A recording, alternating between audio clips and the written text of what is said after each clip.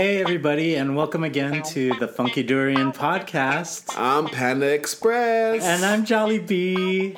Hey. And here we are again. Yes. Our third podcast, bitch. Third. How did we make it this long? I don't know, but again, no one's listened to our first and second one so far, so who cares? All right. So we're just talking to ourselves with a microphone in front of us. So we're here. Today we are going to be talking, our usual thing, Asian spotting. I know, which is probably, I think, is one of your favorite shows of the season, last season. Yes. Crazy Ex-Girlfriend. I know, I just got to watch it on Netflix, which is pretty cool. So we'll talk about that, right, for Asian spotting. Yeah, and we wanted to talk a little bit. We talked something about this last week about Justin Lin doing the new Star Trek. And there was some news this week about John Cho's portrayal of Sulu, the helmsman of the USS Enterprise, being gay in this new movie, which is kind of a big deal. John Cho gay? What would you say? And as much as that sounds like good news, George Takei, who we all know and love, who is the original Sulu from the original Star Trek series, wasn't exactly super happy about it. So we'll get into that and see and figure out, whether it's a good thing or a bad thing for the new Sulu to be gay. Surprising news. My gosh, yes. But other than that, hey, how's your week been? I've been noticing that there's a lot of fudgesicle wrappers and lying around your apartment, and you fed us. Thank you for dinner, but that was a lot of food. Well, I need to feed your big ass, but... Okay, Panda Express. And I need to feed my ass. I'm a big panda, too. But, like the saying goes, when you're depressed, you eat. So is that how the saying goes? That's how it goes, I guess. No, I've been, I've been in a weird space, and that I've been living abroad for a long time, and then I came back this year, thankfully, in February, because I was engaged to get married. With my Korean boyfriend that I was living with in Seoul for the past 2 years, and like many of the people who are friends of mine who'll be listening to this podcast know. Like nobody to the podcast, right? I haven't really posted anything, and what's happened is a lot of friends of mine have been asking other friends of like, oh my God, so Panda is married now, huh? And I'm like, oh my gosh, people still don't know because I haven't posted anything on Facebook to my marriage status, and I'll just be blunt and I'll just say it out loud, but and explain really quickly that I am no longer have a fiance, which is so sad. So we broke things off in February when I first arrived to the U.S. and he was to come a little bit later, and then shit happens, and he decided to stay in Seoul, and of course there's a lot of other things that happened that he did that were not good, that he disclosed, and that was very sad. We can imagine, right? Yeah, you think you know someone for 3 years, and then to realize that what you thought of that person was actually a little bit different from what in reality. So, and you were engaged. So. Yeah, we decided to come back here. We even found a place. We both signed the apartment that I chose for him. And several days later, he tells me, the bad news. And I'm like, what the fuck? I mean, why? Right.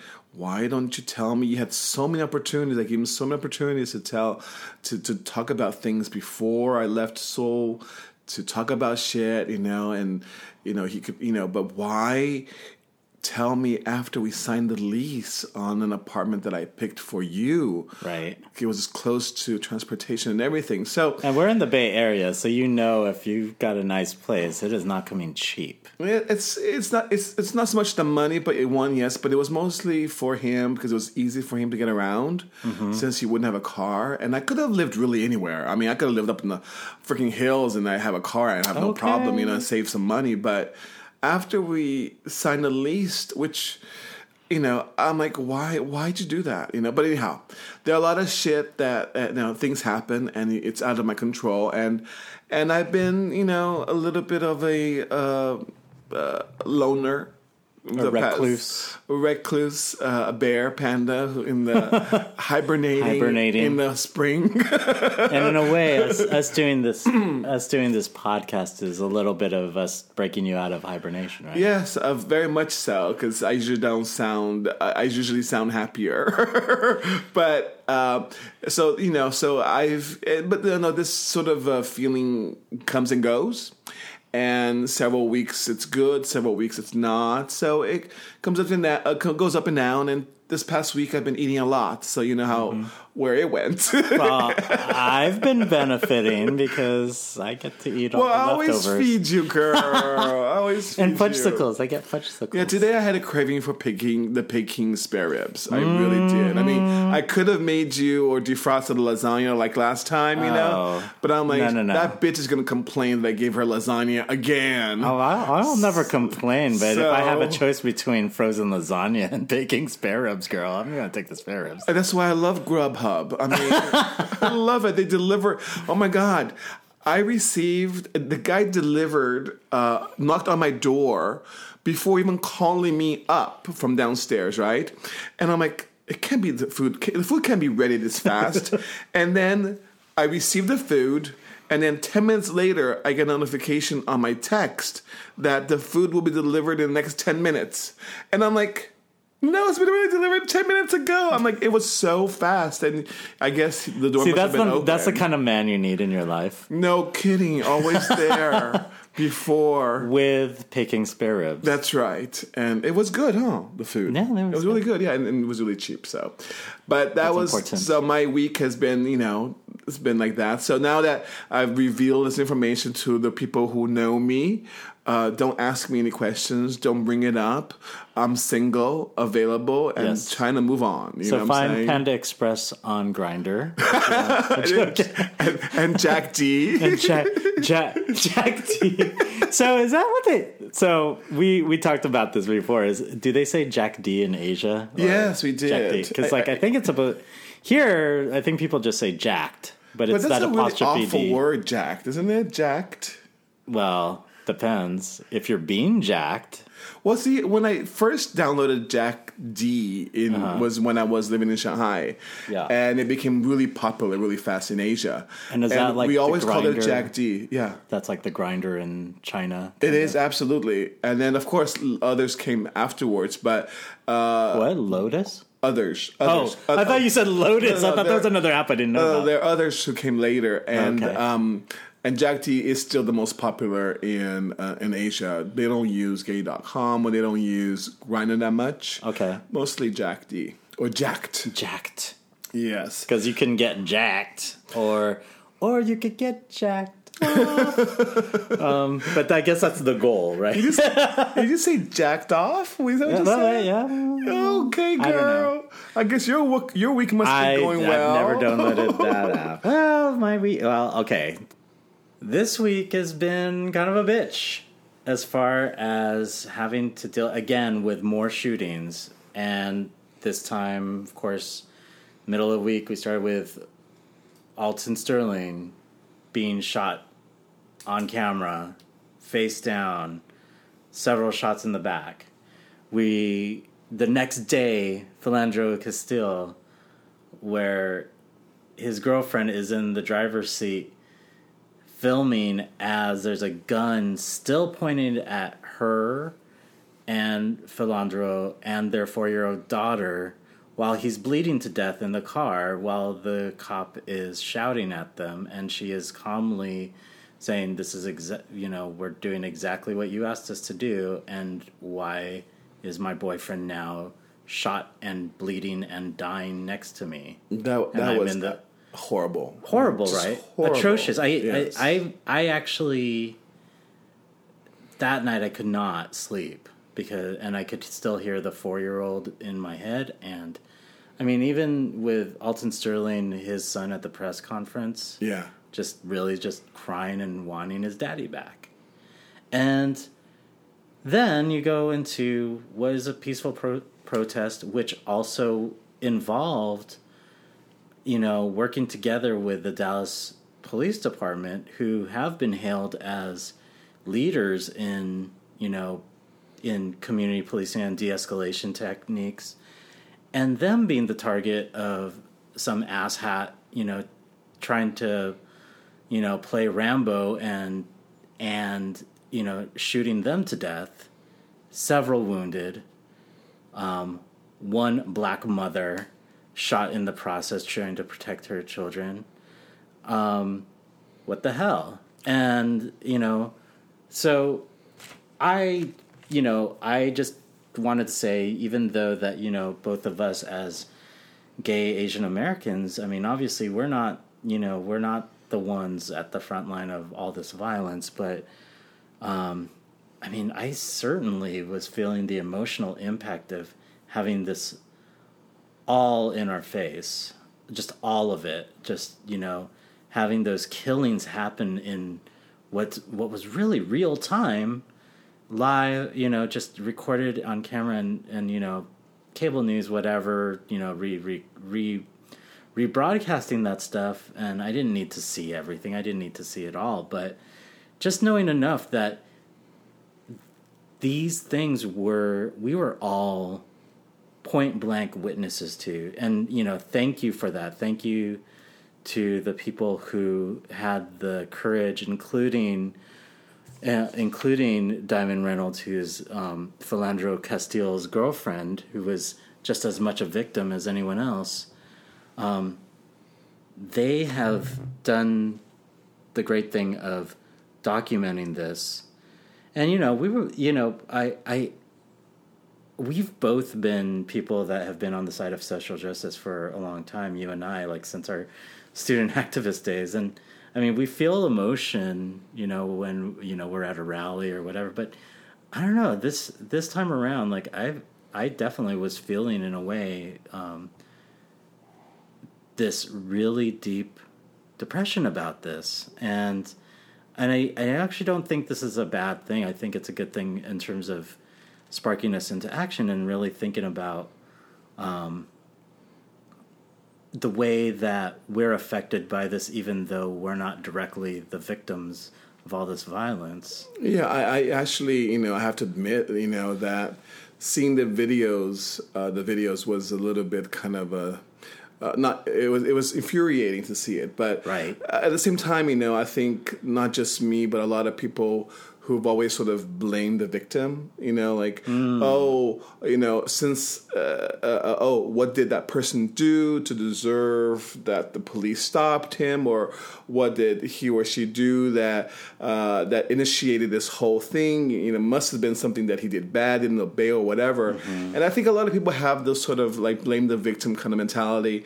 But this time you just can't, because you see this video. Not that I don't believe the victims, of course you do. But in the past, you've always had this almost like he said, she said kind of. Yes, because you never see narrative. that. You never see the full video. You never see the whole. It's always like sort of snippets of this and that, and people saying it could have been this, it could have been that, or this. And I've always believed that there's been racism and discrimination towards people of color, that's for sure, and women. That's clear. I've always been very much in fighting against that. But it's still part of me, says, what did he do to deserve that? Maybe he did something wrong or whatever. And clearly in the shot, when they were in the car, when the girlfriend is saying, he has a gun. He has a permit. He has a permit. You ask for the driver's license. Exactly what you wanted him to do. He's taking it out of his pocket, and you're shooting him for what? It's like you cannot get clearer than happened this? And then doing nothing except continuing to point a gun. Exactly. What is going on? While he's sitting there dying. You cannot deny that. Not at all. And I think it's a wake up call to a lot of people who've always been trying to blame this and that. There's nothing to blame here. It's point blank obvious that something went wrong on the cop side. I mean, something just, I don't know what to call it. Purely just, I don't know, just reacting or poorly trained or just totally racist or totally whatever. It just does not justify someone's death. Well, and this is just a symptom of the systemic racism that's just in there. Absolutely. In that, would this same scenario have played out the same way if these victims were not black? And that's the thing. If there is a question out there, really, that's the question out there, and we already know the answer. The fact of the matter is that none of this is new. The new thing is that, hey, we have smartphones. Hey, we can actually be in control of being witness and having everyone else be the witness to all these things. And like I said, it sounds crass, but I do really thank the folks who had to be the ones to be live witnesses to this trauma, because they did the job. I mean, Diamond Reynolds, like, bless her heart, she had the composure to know where this was going. She had the composure to say, I know where this is going. My boyfriend is dying right here, but really, it is history that is going to allow us to wake up and see this is what we've been talking about for years and years and years, for the entire history of this country and before. And,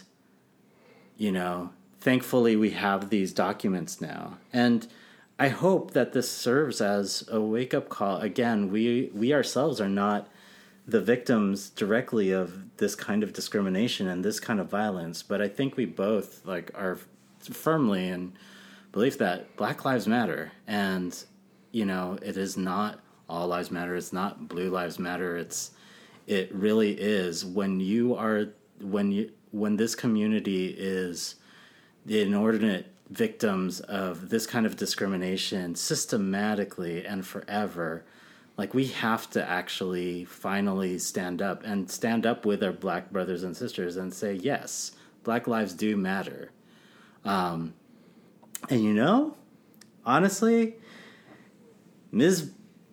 Queen Beyonce has already been telling us, girls, you better get information, girl. You better get behind this. Mm-hmm. You better get behind this Black Lives Matter movement, and you better start calling it out. You better bear witness. You better get information and get with the program. And if there's anything out of all of this, I think we've all been woken up to this, and we can no longer stay quiet, and we need to recognize the biases within ourselves, and we need to keep moving forward in the movement.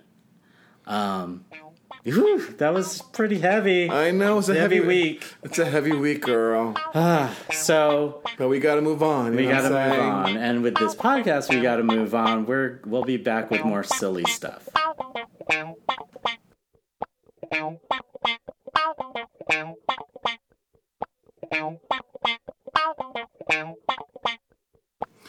So we're back, and we're now going to talk about Asian spotting. That's right. And that's something that I know that you would like to talk about, because I've heard from you and other friends about this really good show that you guys have been talking about forever. Yeah. And I'm so behind, and I have been behind because I just saw it on Netflix, and I know you guys have been seeing it all last year. But you're all cut up. Now I am, because this is on Netflix. Yeah. So it's the show Crazy Ex-Girlfriend, right?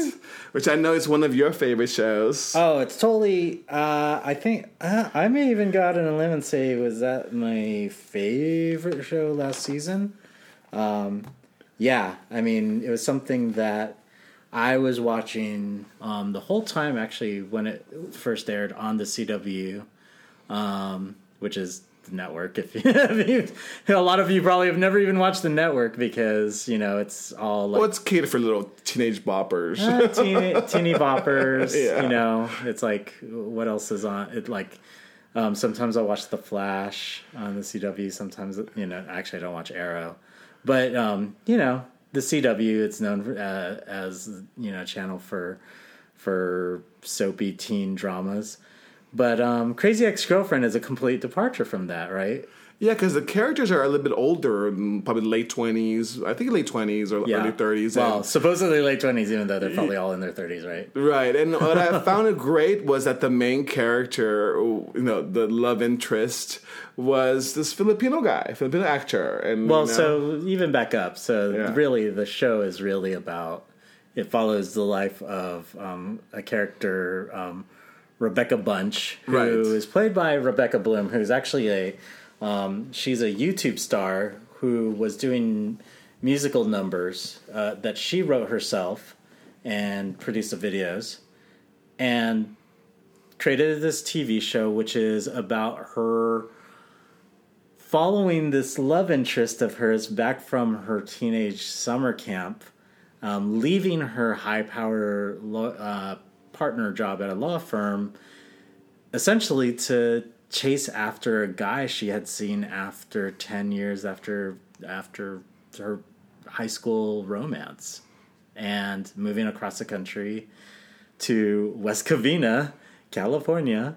San Gabriel Valley. So Southern California for you guys. And lover of her life, Josh Chan.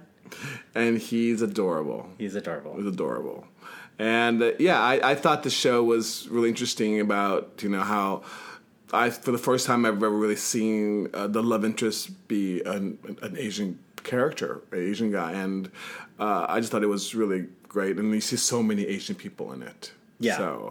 So Vincent Rodriguez III, he plays Josh Chan, and he's an Asian bro. That's the term that they use as writers and producers of the show, and that's who they wanted to portray. They wanted Vincent to portray, really. Yeah, because I read something that the writer she grew up with a lot of Asian Americans, and she thought that it would be different to put main character or the love interest to be an Asian guy, since she grew up with so many Asian bros, as she says. Right.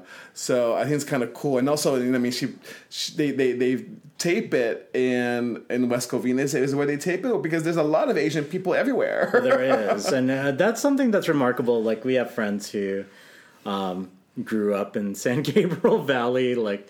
In that area, there's West Covina, there's Alhambra. Yes, my parents live there. My parents are from San Gabriel, Rosemead, yes. Yeah. But I didn't grow up there. Right. They moved after. One of my really good friends, she's definitely West Covina. Yeah.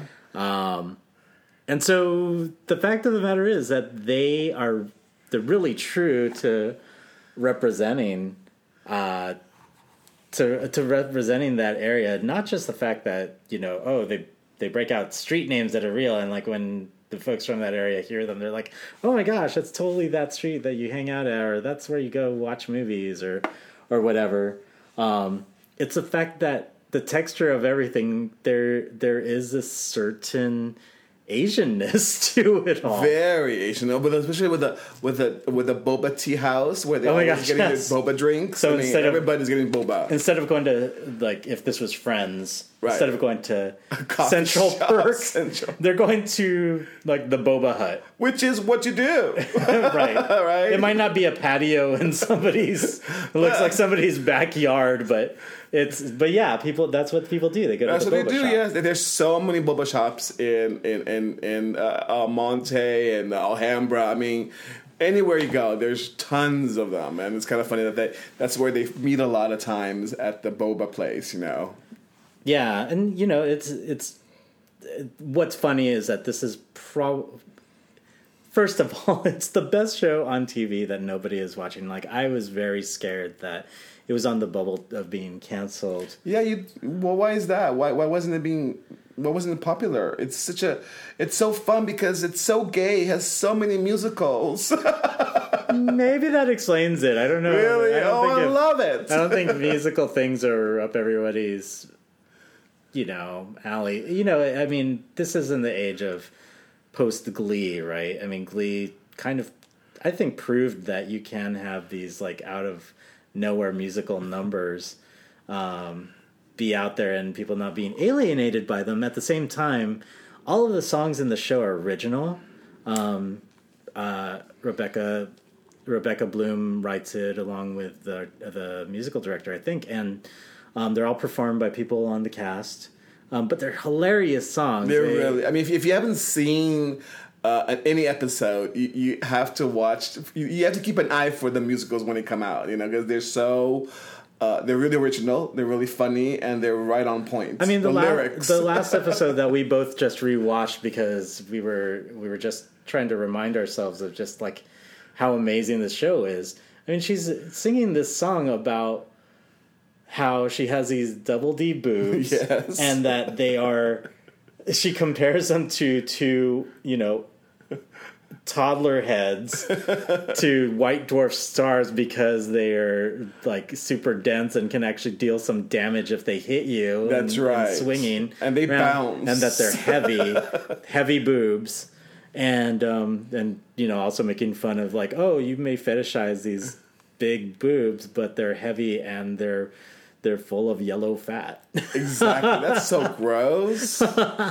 But that's her humor. She's really self-effacing. She's really, there's a song in one of the really early episodes where she's getting ready for a date, and she just describes all the hideous, gross things that women do to get ready for a date that men really don't even have to think about. Right. And it's all set to like a Nicki Minaj like song and video, and it's amazing. But the thing that like caught our eyes for Asian spotting, at least again, is Vincent Rodriguez III. He is the apple of Rebecca's eye, and he's in every episode. He is one of the leads. But not only that, like they really do a good job of making him not just like fully fledged character, but actually have him having this very Filipino backstory. Filipino. They make this whole point of how Rebecca is even trying to get in good with his family, and her kind of crazy ideas of how to get in good with them, which is like get herself invited to Thanksgiving and pull out the most Filipino dish ever that she could come up with, which is dinuguan. Which, do you know what dinuguan is? Well, according to the show, I thought it was like pig's blood with pig something. It's it's pork and blood. Oh gosh, and it's black. It's black. Yeah. Oh, and it's gross. It's not something. I mean, it's not something that I would expect my mom to ever make. But that's a whole other story. But never mind, Rebecca Bunch on the show, who's a nice Jewish girl from the East Coast, like making blood pork stew. I know, that is crazy. Not quite kosher. That was a funny episode when she goes to Thanksgiving with the family. And who's Josh's mom? Amy Hill. And if you don't know who Amy Hill is, I mean, I think she's an Asian American comedy icon, really. If you heard our last podcast talking about Fresh Off the Boat and All American Girl, she was the grandma on Margaret Cho's show, All American Girl, which is kind of funny because they kind of reversed her aging process in a way, right? Because she was Margaret Cho's grandmother. And now she's the mother of 20-something-year-old Josh Chan. I know, she looks good. Yeah, but I'm like, she's on Asian don't raisin. She's on the older side, but she looks good. I was like, great. That's and what in that episode she rapped. Remember? Yeah, with a full on those fake with a grill. Yes. And I'm like, oh my god. Yeah, Amy Hill is magic.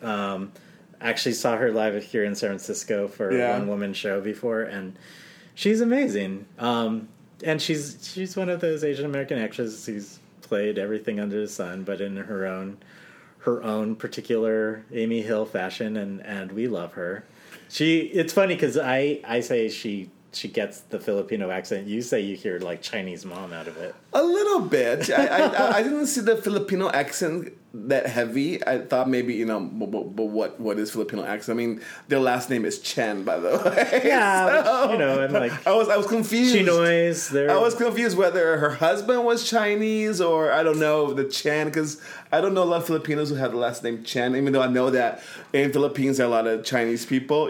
There's a lot of different surnames going on. I know that typically you expect Filipino surnames to be Spanish in origin, but there's a lot of different names in the Philippines. Oh no, she was hilarious. I actually met her in 1996. Oh dang! When I was the hostess to a pageant show, and she was one of the judges, and she was hilarious. Yeah, she's amazing.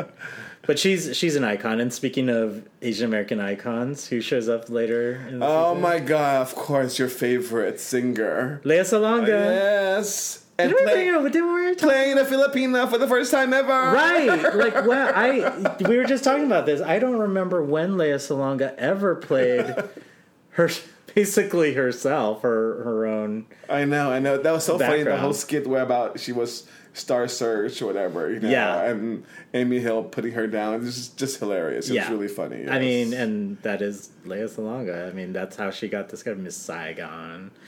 But not on a reality show. But I mean, she did go through the audition on camera, and it is funny in that way. But yeah, can't recommend Crazy Ex-Girlfriend more. It is somehow the most incidentally authentic Asian show on TV right now, and I love it. I'm glad it is coming back for a second season. I can't wait. I hope that I don't know if they have a full season for next season, but I really hope they do.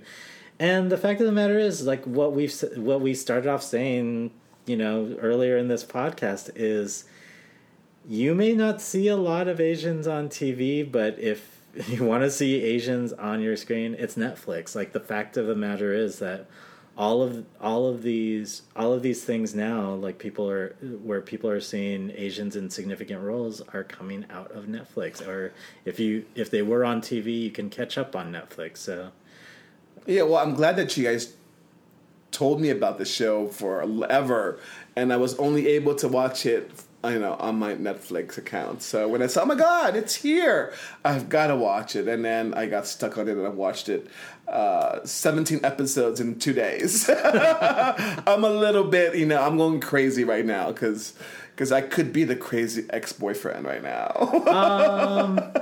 But you're not, because you're not chasing after your ex-boyfriend. Oh, fuck no. Did we just talk about this? Get it together, girl. You are over it. No. Once it's dumped, it's dumped. It's over. It's over. It's over. Let it go. Let it go. You just press the toilet thing and it goes straight down. I don't care. It's shit. That's what it is. Flush it out. I don't give a shit. All right. Well, you're not the crazy ex-girlfriend, but if you want to watch Crazy Ex-Girlfriend, yes, you can watch it on Netflix, and hopefully you'll catch it when season 2 comes out this fall on the CW.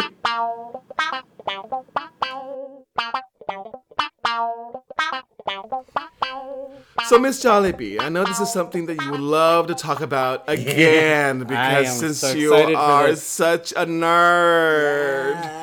It's Star Trek. Star Trek, yeah. Well, I was looking through my Facebook feed again, and I see this headline. I'm like, oh my gosh, what is this again?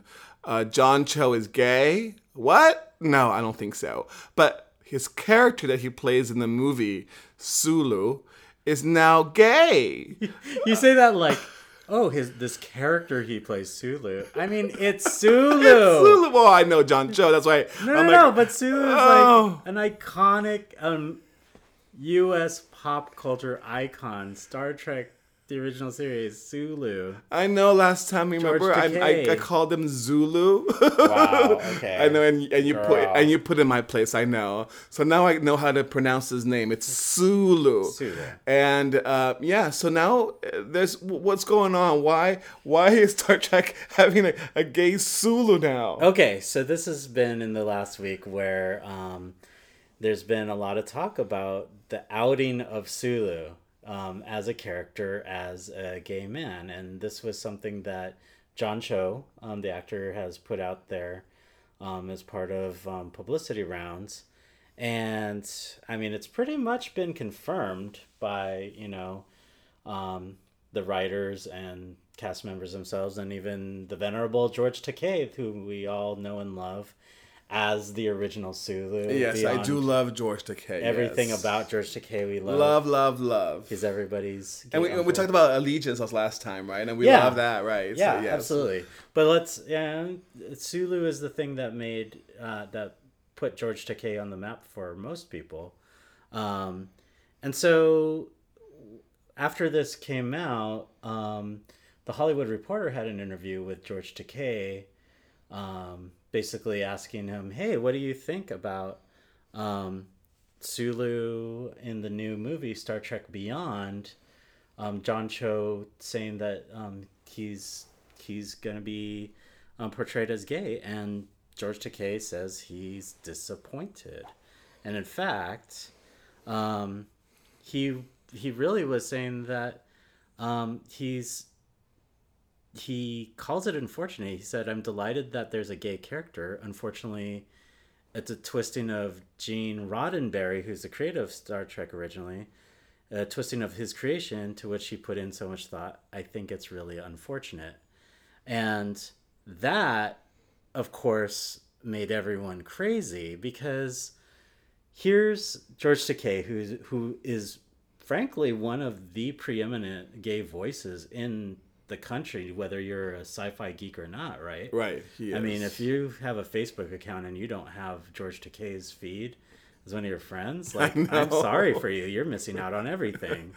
But, to hear, I think for a lot of people, it was disappointing to hear from him saying that he was disappointed in the character that he helped create come out himself to align with George Takei's own sexual orientation, right? Yeah, but what I don't understand is, why is he not supportive of a gay character? Because honestly, I thought Sulu was always gay. I mean, come on. I mean, why did you think that? I mean, I'm not sure about the acting, but... Wishful thinking? Well, no. I remember as a child, there's always something different about him as a character when you watch the TV shows. Being Asian. Yes. And then after you watch it now when I'm older and out of the closet, and you look back at some of his episodes, which I saw some today, and I'm like, oh my God, he's so gay. I mean, what's the difference? That baritone voice? Yes, Captain. Exactly. I mean, they casted it. That's like so the opposite of what most people would probably peg as gay, right? No, well, we have our gaydar. I mean, clearly, if you saw that show, you'd be like, yeah, he's gay, probably, Yeah. So what's kind of crazy is, so he's made that statement. He said that not only did he have a conversation with John Cho and maybe even with Justin Lin, who, again, we love, who's the director of at the helm of Star Trek Beyond now after such a successful run of all the Fast and Furious movies, saying, hey, why don't you guys actually be imaginative and create a character who has a history of being gay rather than Sulu, who has been straight all this time, suddenly being revealed as being closeted. And that's interesting, because I'm saying, like, who would have a better grasp on the history of that iconic character than the man who originated and played him himself? True. That would be him, and he also did have a really good relationship with Gene. What's his name? Gene Roddenberry. So just to say, Gene Roddenberry is, to a lot of sci-fi fans, he is like the godfather. I mean, he's definitely the father of Star Trek. It was his vision. It was him pushing forward, even getting this crazy sci-fi series on the air in the first place. And, they had all told a three season run. But, and then spawned this incredible, cottage empire of movies and just like pop culture altogether. Right. So maybe you can explain to me for a non-Trekkie or non-nerdy person, because I don't really see as a big deal of Sulu being gay. I mean, I think movies always rewrite whatever, but I don't follow everything, so I don't know the history. I don't follow every show or every TV, sure, every movie that came out, or what is this whole, I don't know. Well, but you knew Sulu, like if I said like, who's Sulu from Star Trek? You can picture that in your head. Yes, but what's the big deal of him being turned to be gay now? I mean, what's wrong with that? Well, so, I think what George Takei is saying is that, he's the one that originated the role. He played that role all the way up through what was really the last Star Trek movie that featured the original cast, which was Star Trek VI, The Undiscovered Country, and in which case he actually played a pivotal role in that film as a starship captain, in fact, who actually kind of saved the day.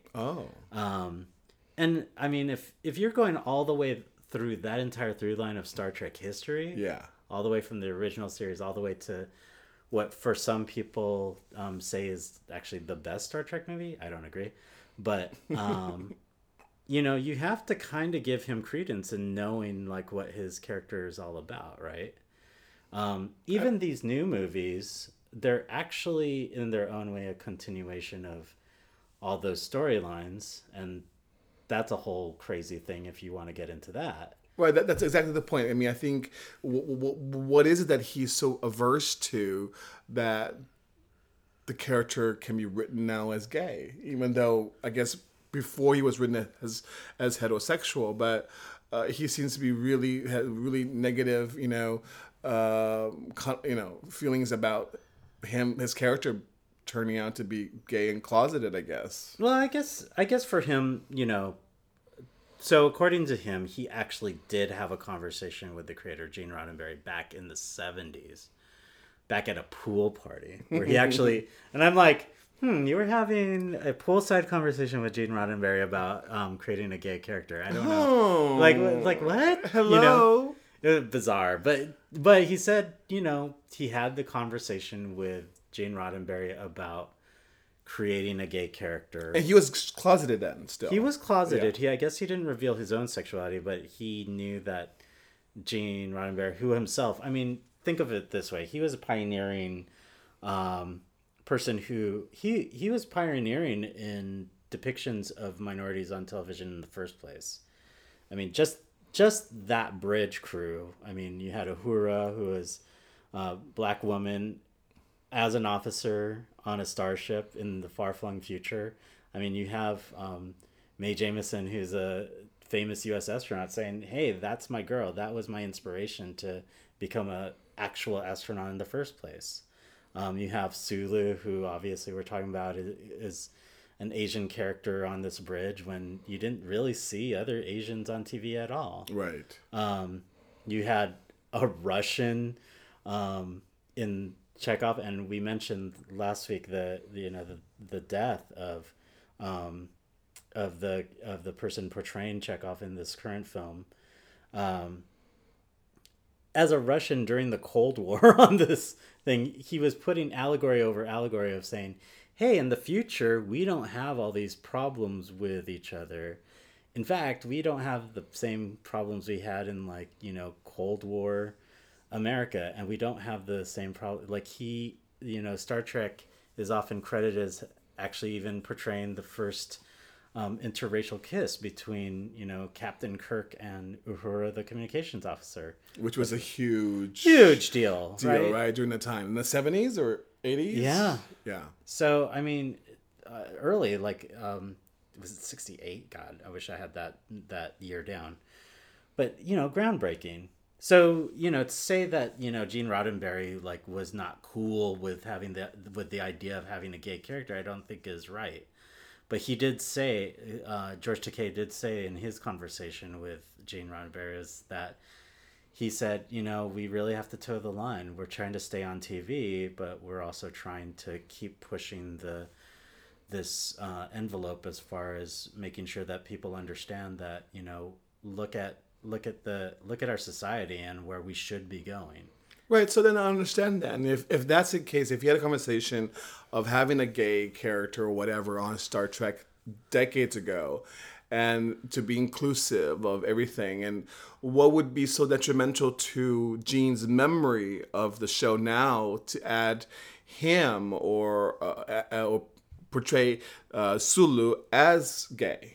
Well, I think so. This is from I would imagine from like a geeky perspective. Maybe it's not really about Gene Roddenberry, but about the continuity of the show and the movies, right? So in sci-fi geek terms, like you have canon, which is talking about all the continuity of the storyline from the beginning of the show all the way to the latest film, right? Okay. And so if you believe that, so most people, when they talk about canon, they're saying there are things that are known to be immutable as the truth about this universe that's been created.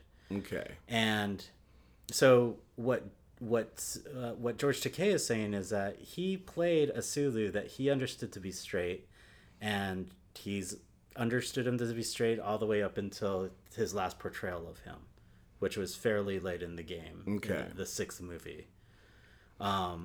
We're now at a juncture where J.J. Abrams took over the producing and directing helm of the movies. And what he had done, a lot of people call a reboot, but in reality, it was a time-altered timeline, an altered timeline when in the first new Star Trek movie that J.J. Abrams directed, you had Spock, who everybody knows who Spock is. The actual actor, Leonard Nimoy, again, household name, I don't have to explain that to anybody. His character, Spock, actually goes back in time to a time when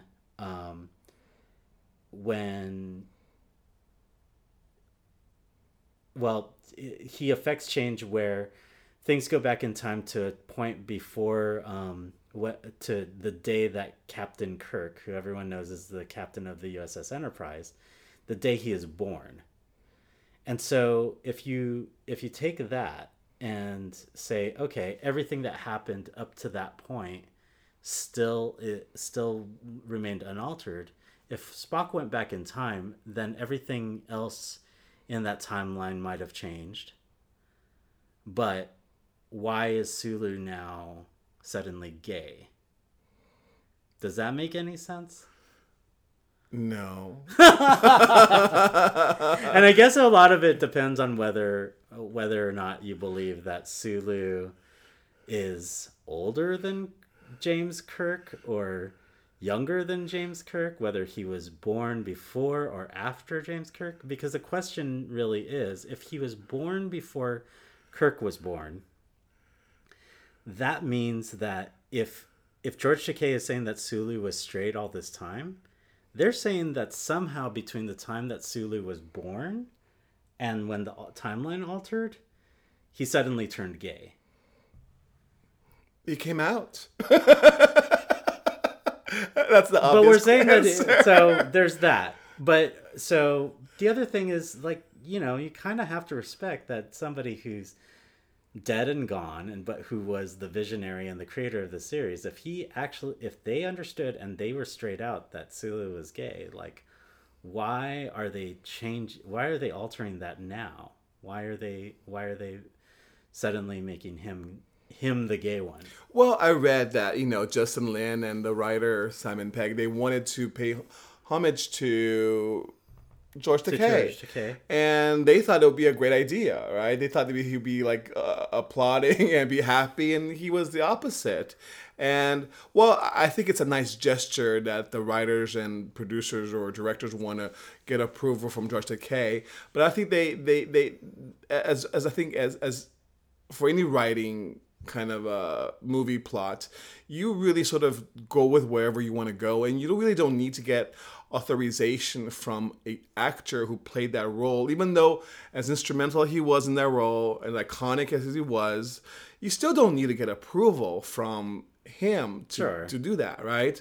And of course they expected that he would be all supportive, but he ended up not being supportive. But he also had the conversation early with them, it sounds like, where they had said, "Hey, we're going to be doing this," and he said, "Are you sure? Why don't why don't you think about doing somebody else?" Right, introduce a new character, right? That's what he thought they were going to do, to introduce a new character, right? And then they end up making him gay. Which, and honestly, on some level, I appreciate them actually saying, "No, we don't want to have another throw-off character," because you probably don't know this, but supposedly there was another gay character that was on one of the movies. Which gay character? Exactly. So in Star Trek First Contact, which was one of the movies that featured the crew of Star Trek The Next Generation, like Captain Picard and Lieutenant Worf, who was the Klingon first officer of that crew. Okay. So the movie First Contact, they introduced a character named Lieutenant Hawk, who at the time he appeared on the Enterprise as a bridge officer. I don't even remember if they even mentioned him by name in the movie, Lieutenant Hawk, but there was this new guy on the bridge. And all the publicity up until that point was like, hey, there's going to be a new gay character in Star Trek, and his name is Lieutenant Hawk. And look, it's this guy. This is the actor. And on screen, it's like, cool, this guy's supposed to be gay. How do we know that? There's no evidence of this. And what do they do before there's anything that could show, any evidence of him being gay? What? They kill him off. They turn him into a Borg, and then he fights with Lieutenant Worf, the Klingon, and dies. So if he was gay, great. Don't know that as far as like when we were talking about canon, unless it shows up on screen, it doesn't matter. That doesn't. But then that would be a side or new character who doesn't have the relevance as the other established characters, right? So when you put Sulu as a gay character, there's a lot more empowerment than a new character who just might be a character, a recurring character, but that person is not part of the crew that we're known for, that we know of, you know? So there's not a big impact, right? So yeah, I totally agree with that. And I know Justin, and he's very pro-gay. He's been always really cool about gay issues whatsoever, even when I met him when we would hang out in college. And, one of my fantasies came true, because... With Justin? No, with John. With John. Oh, excuse me. For those who've listened to the previous podcast, I've sort of badmouthed John for a little bit. But, when I was in college with him and we were in the same classes, we would always be out smoking together. He's a smoker. I know, he used to smoke all the time, and I always thought he was bisexual or gay because he always dressed really well. He was always very well dressed, very in tune with fashion. I think during the 90s, the whole thing was retro, right? So he was always dressed in retro clothing, secondhand clothing, and he was really hot. He was always really cute, and I always had a crush on him, And now that he's actually playing a gay character, I can fantasize about him actually having sex with his presumably, husband. Oh, okay, yeah.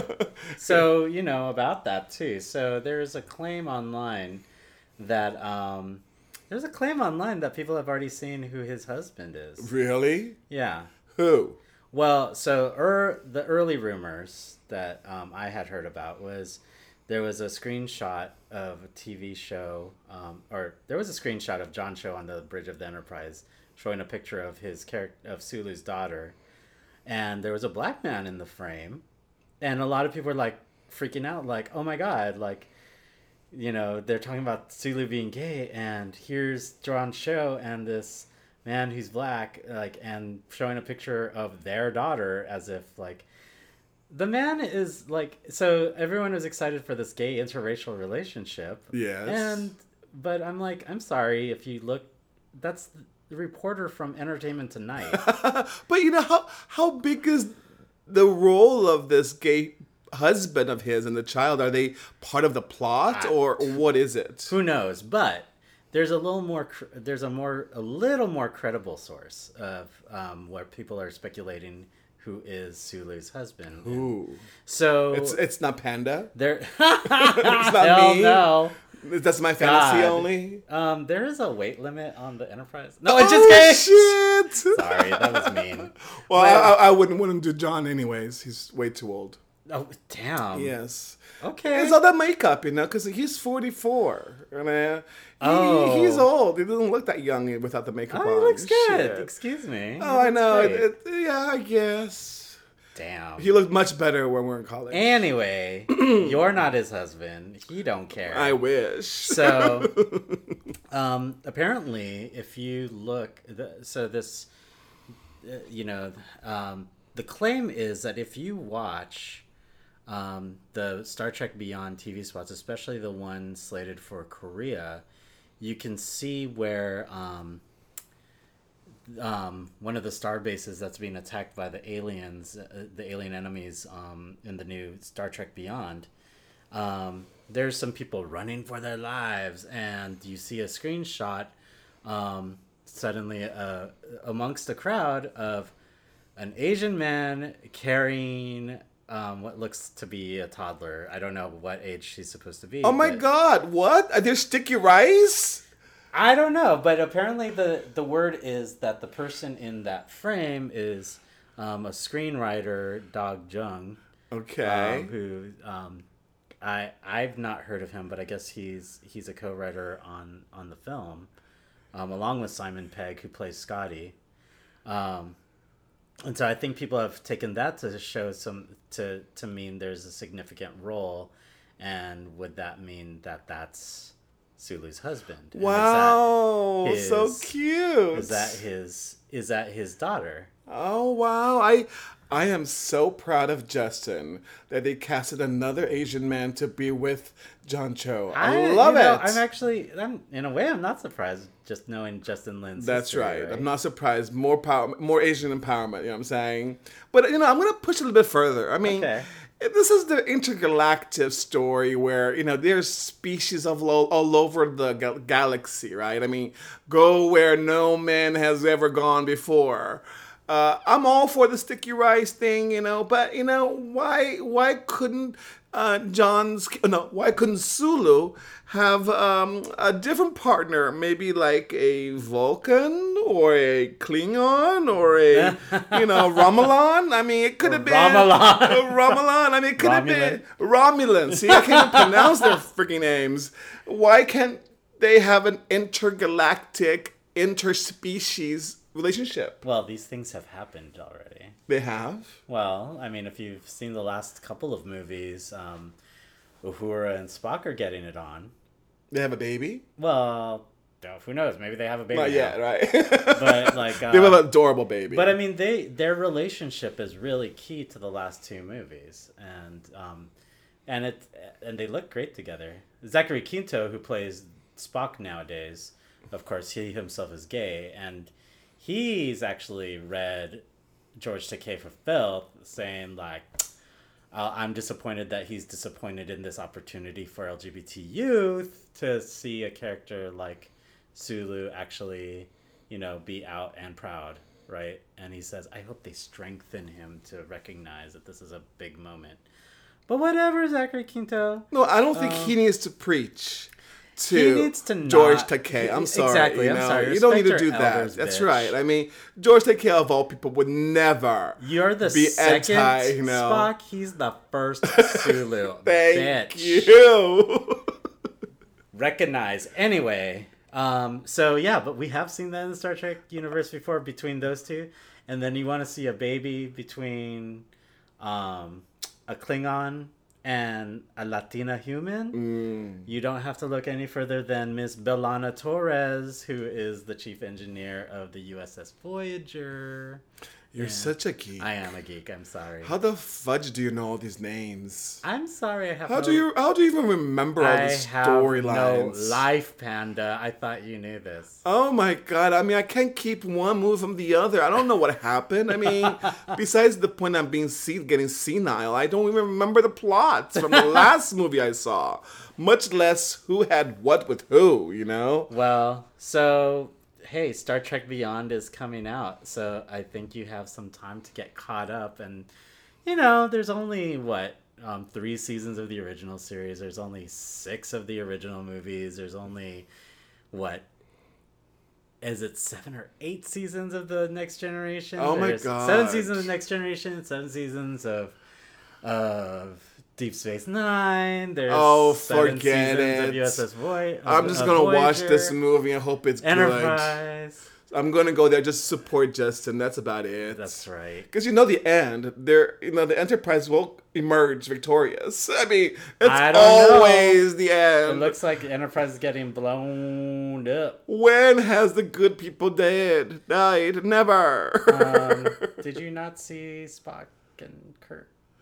Okay. That was a love relationship. I'm sorry. I do remember that scene where they were both one was in the room where separated by a door, and they were like having the hand movement through the window, and they were touching through the glass, and I'm like, that was so homoerotic. It was fabulous. So you're not alone. There is a subgenre of geekdom that is all about putting different characters together in sexual or erotic stories called slash. See, that's more like me. Yes, I prefer to see that. Okay.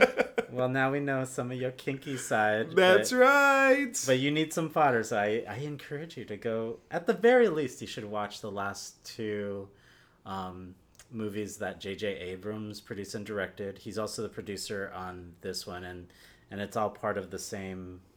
You don't have to go back to all your history. Maybe just watch Star Trek and then Star Trek Into Darkness. And then now coming into Star Trek Beyond. I'm so excited. Frankly, I'm super excited to see Sulu as a gay character. I get what George Takei is saying, but I'm happy. I'm really happy about this. Well, I have one question. You know that on July 22nd, when this Star Trek Beyond opens, you know what other movie opens that same day? What's that? Absolutely Fabulous. Oh, shit. On the same day. Which one are you going to pick, bitch? I think we go to Star Trek and then sneak into AbFab. I agree. Date? Yes. All right.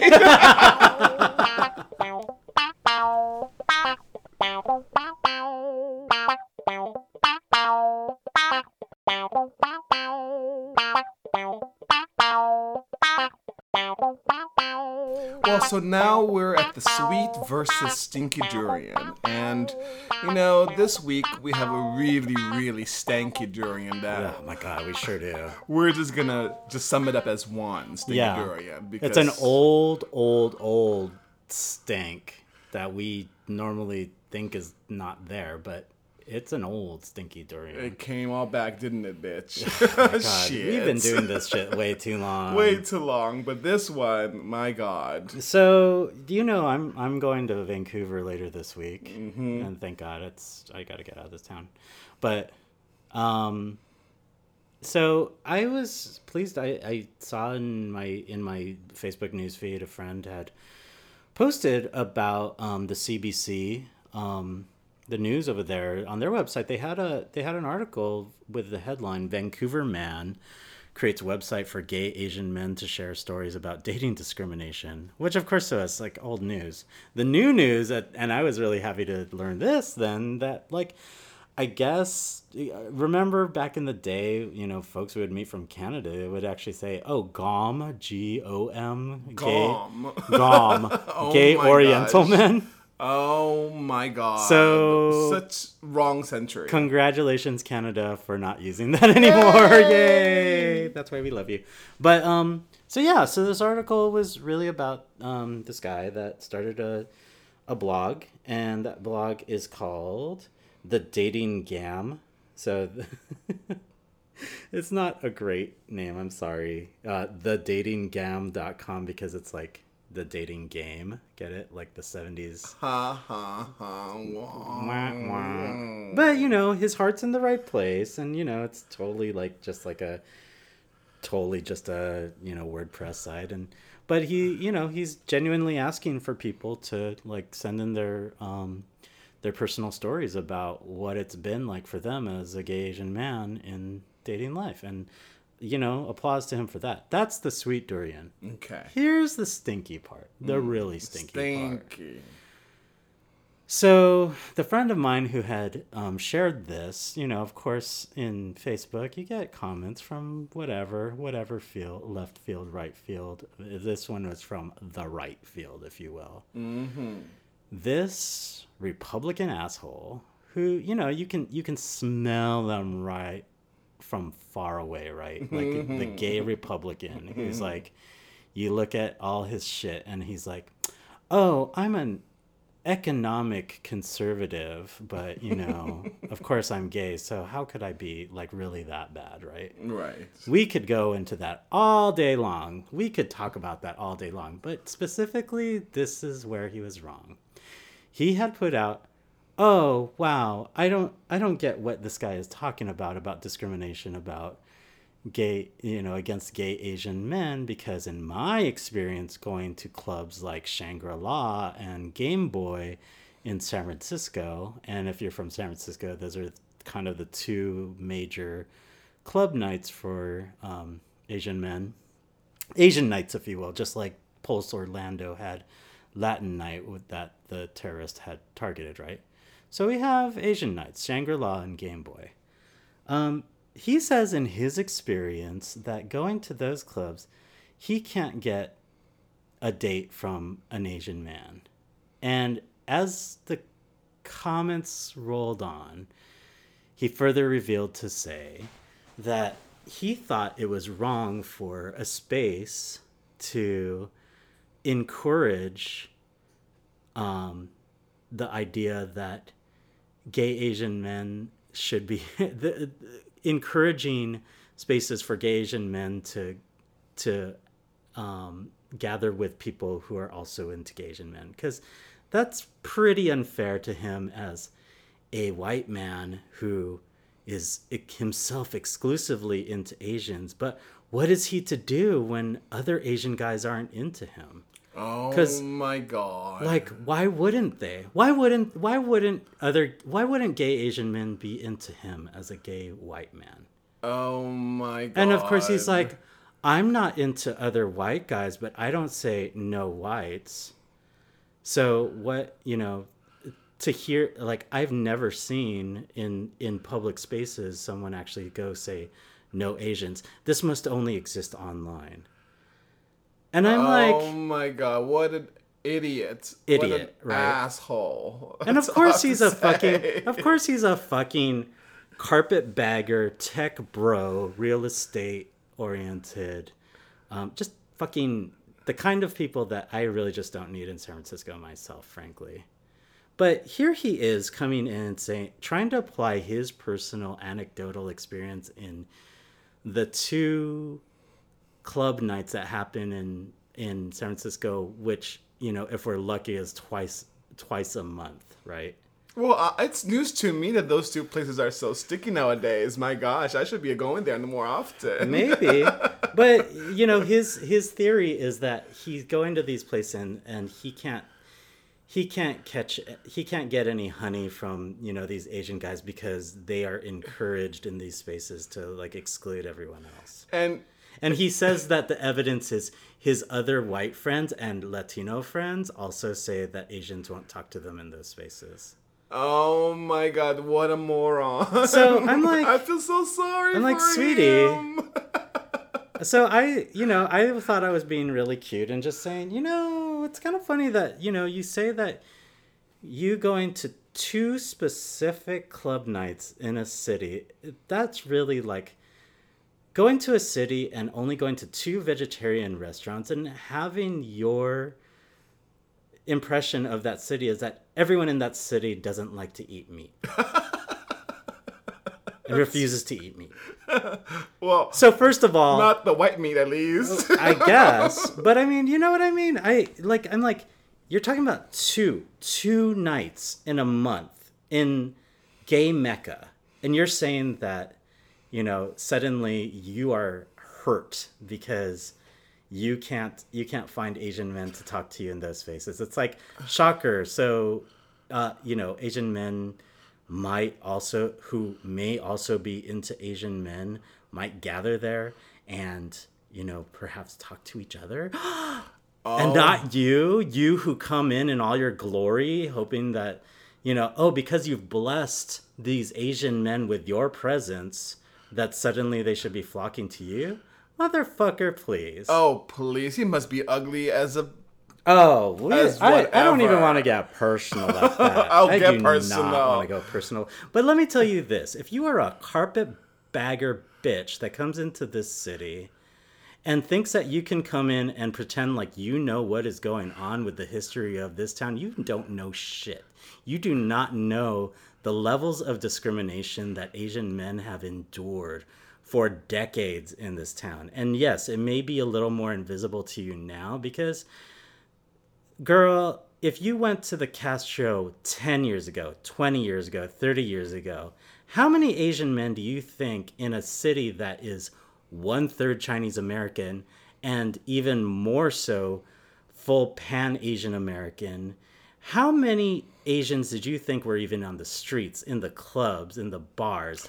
Not many. Handfuls. Not many. And they were probably, remember, they were ID'd 3 times or multiple identifications. Even in places where now, back in the 90s and the 2000s, we knew of the N-Touch, right? Yes, I've the been N-Touch, there many times. that was for gay men who are into Asian men, that was like a household name worldwide. If you go to San Francisco, you want an Asian man, you go to the N-Touch. Yeah, it was a rice and potato field. Right. Yes. And but before got that reputation, what were they trying to do? They were trying to control the number of Asians that were going into that bar by checking 3 forms of ID of Asian men. That's right. So that can't be dismissed as not discrimination. I am sorry. But nowadays, look at all these Jack D and Grinder or whatever. Grounder. That's what it should be. That's the problem. You're going on the wrong app, girl. That's right. Shit, I was looking for a bus station. But it's like, it always says, no femmes, no fats, and no Asians. And I'm like, what am I to do? I fit all 3 categories. Exactly. You need your own app, girl. That's right, I do. It's called Grounder. But it's such overt racism, and to use the same explanation that I just prefer one over the other, it's just total. You're just stupid. That's not to say. You're a racist. Holy shit. Period. You're a racist. You're period. There's no more else to say if you want to hide beyond that excuse, So here's the thing. You think that's the case, but in reality, you go to any of those spaces, there's always... People go there with their friends. People go there, whatever their spoken or unspoken racial preferences, right? I'll cop to it. I'm the last person you would even peg to even, if you saw me on the street, like most people don't actually think that I'm Asian. If somebody thinks I'm Filipino, I'm like, bless you, you know a little more about my people than a lot of folks. But, I'm the last person that I think in a place like Shangri-La or Game Boy that someone's going to come up to me thinking like, hey, I'm going to bag this, Asian boy, because I'm just not that type. But, I also know that there are guys that I'm going to talk to that are into me. And that has nothing, and I don't think right off the bat that, it's because this is an Asian guy that wants, fill in the blank. It's that, hey, maybe he's interested in me. Maybe I'm interested in him. Probably not, but... and probably not them interested in me, but hey, that's just the case of the scene. Now, if I have an Asian night, there's a reason why I have to have an Asian night, because that's saying that if I go anywhere else, there is some chilling effect going out there why Asians otherwise don't feel welcome. Thankfully, in this day and age, that's not as apparent. Like, you can go to the Castro now, you can go to any bar, and yes, you will see Asian folks. Not every bar. I'm going to say right out the bat, you go to certain bars in the Castro, you still will not see a whole lot of Asian faces for whatever reason or another. Midnight It's just Sun. I wasn't even going to call that, but I mean, Moby Dicks, that is like a frat boy. Like, that is such a frat boy scene that I'm like, I'm not saying that, I'm not even saying that Asians are not welcome there. I'm just saying that that's not the space where I would expect to see a lot of Asian faces. 440 Castro. Yeah, I'm not expecting to see a lot of Asian guys there. I might expect to see some Asian guys that are into like burly, kind of bearish daddies, and that kind of thing. I mean, that's the bar that used to be called Daddies. Mm-hmm. But I'm not predominantly going to expect that. And, whatever. That's just the nature of things. But for you to come in as a white man expecting that people are going to be throwing their panties to the ground because you as a white man deigned to come into Asian spaces, give me a fucking break. And the reality is that we've needed these spaces for a long time, and there used to be more of them. Do you remember back in the day, girl? There was Club Asia. Yes. There was Club Dragon. Yes. There was, before Asia. The Box. The Box was like more diverse, but yeah, there was a hell of a lot of Amazing. Filipinos there. So much fun. I wanted to hang out with my Filipino friends. That was where we went, girl. Yes, that was the best ever. Jaded. Oh my God, Jaded. That's right. I miss Jaded so much. Started by Asians, yes, gay. That's Asians right. and lesbians. And honestly, and that was a co-ed, co-gender It was, space, yeah, right? women and men, yeah. Which had nothing to do with whether, oh wow, I'm an Asian guy, or I'm a guy who likes Asian guys. I guess I better go to Jada and try to ignore half the pussy around here. Fuck you. It's not for you. Of course not. It is a lot. Asian folks are allowed to gather in places where, you could try your luck. Hopefully you'll get a date. But if you don't get one, it's not because Asian men are hating on you, asshole. Well, it's this rice queen crying foul for being completely, shoved off. And, let me tell you, let me ask you this question. Do you think this white boy, whoever he is, would have the audacity to make this comment or post it on a black or African American, whatever, post on a blog about talking about discrimination against black men in the gay community? Hell no. Do you think he would have the audacities to say the shit? No, because he knows he would be read for filth. Damn right. And don't think he can get away with this shit in this one. Do you think we're not reading you for filth because we're, clearly we are not submissive Asian men, bitch. Damn right we're not. And so if you want to come for the Jolly Bee, you better get ready to get stung, motherfucker. That's right. Let me explain some things to you. The reason why we have gay Asian spaces in the first place is because, did you know that, I've had friends who used to be in Asian couples walking down the Castro and be called out on the street like as a chink couple. Mm-hmm. We used to have other Asians calling other Asian guys going out with other Asian guys committing incest. Oh my like what God. The fuck is that? And then again, like we were saying, like it wasn't just the InTouch that was doing triple IDs. There were places like the Badlands that were really recently, definitely trying to groom their attending public by their ID policies and their hiring policies, right? Mm-hmm. And against Asian men, against black men. Oh, just like Abercrombie & Fitch, yes. Oh well, yeah. But let's be really direct about why these spaces exist. It's not because, oh my God, we're trying to create these like covens for Asian men to exclude everyone else. No, it's because folks have not felt welcome in other spaces. And yes, you want to put honey out there for other people that like Asian men? Well, hey, it's Asian night. Does that say, if you ain't Asian, don't come to the store? No, it's because Asian guys want to go there to get fucked.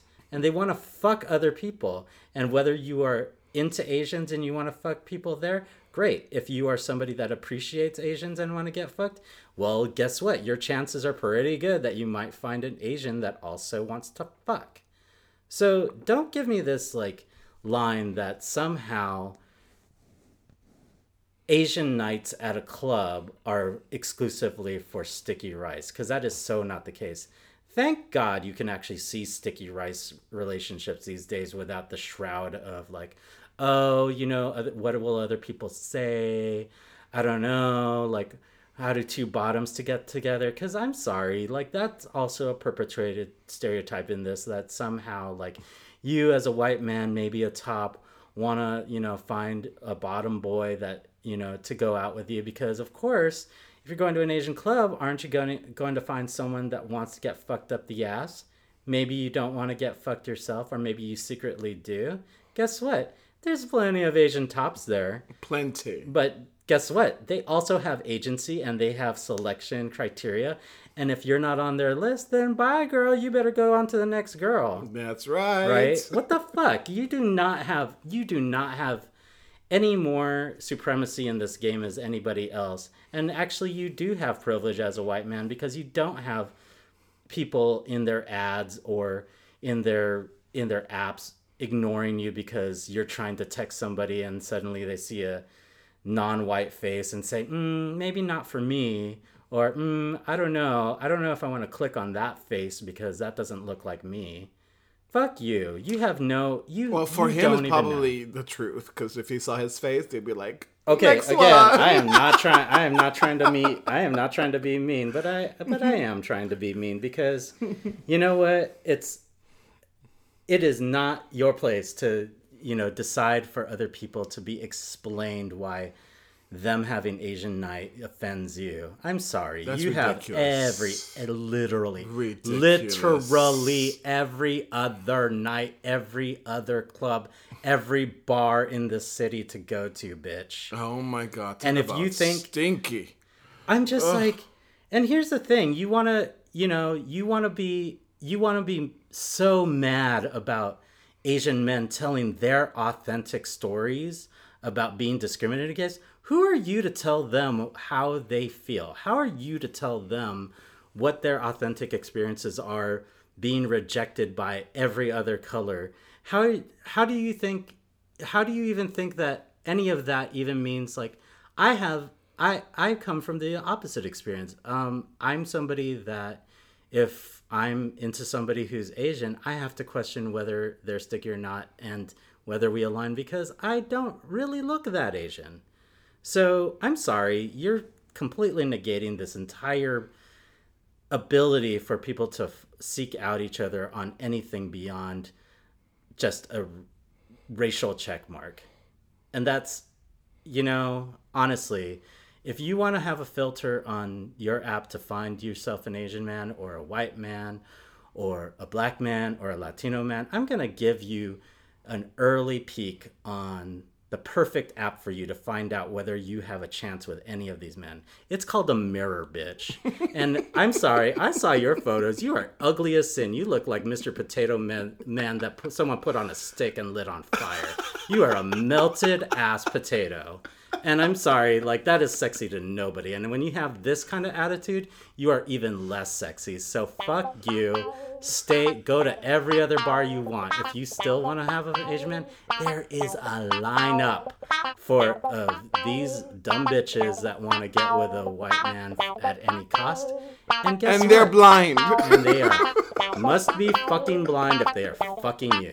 So good luck out there. Carry a bag for your face. And I'm done. That is stinky as it gets.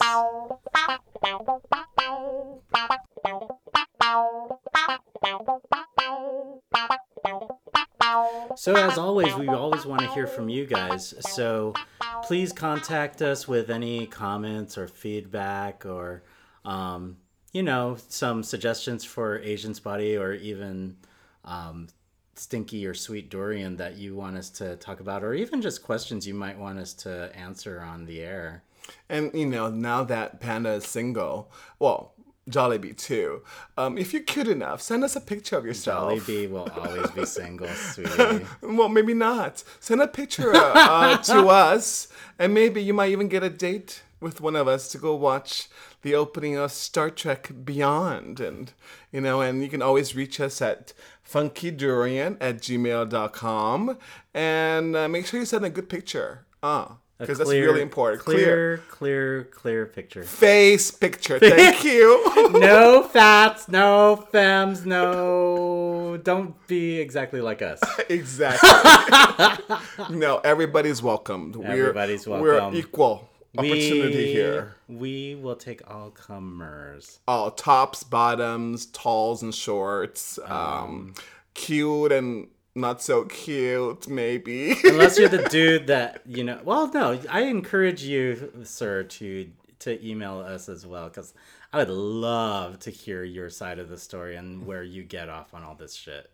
Oh, you mean the funky durian? Oh, the stinky durian guy, right? Yeah. Yes. I'm not going to call him out by name, but you know who you are. Oh, yeah. But if you have the audacity to post that, I'm pretty sure you have the audacity to write us an email. Oh, I will have the audacity to read you for more filth, motherfucker. And that's the end. And hopefully, you catch up into our next episode, which should be a fourth one. And we'll probably be back in another week or so. Yeah. Yes. Yeah. Signing off. All right. Babu.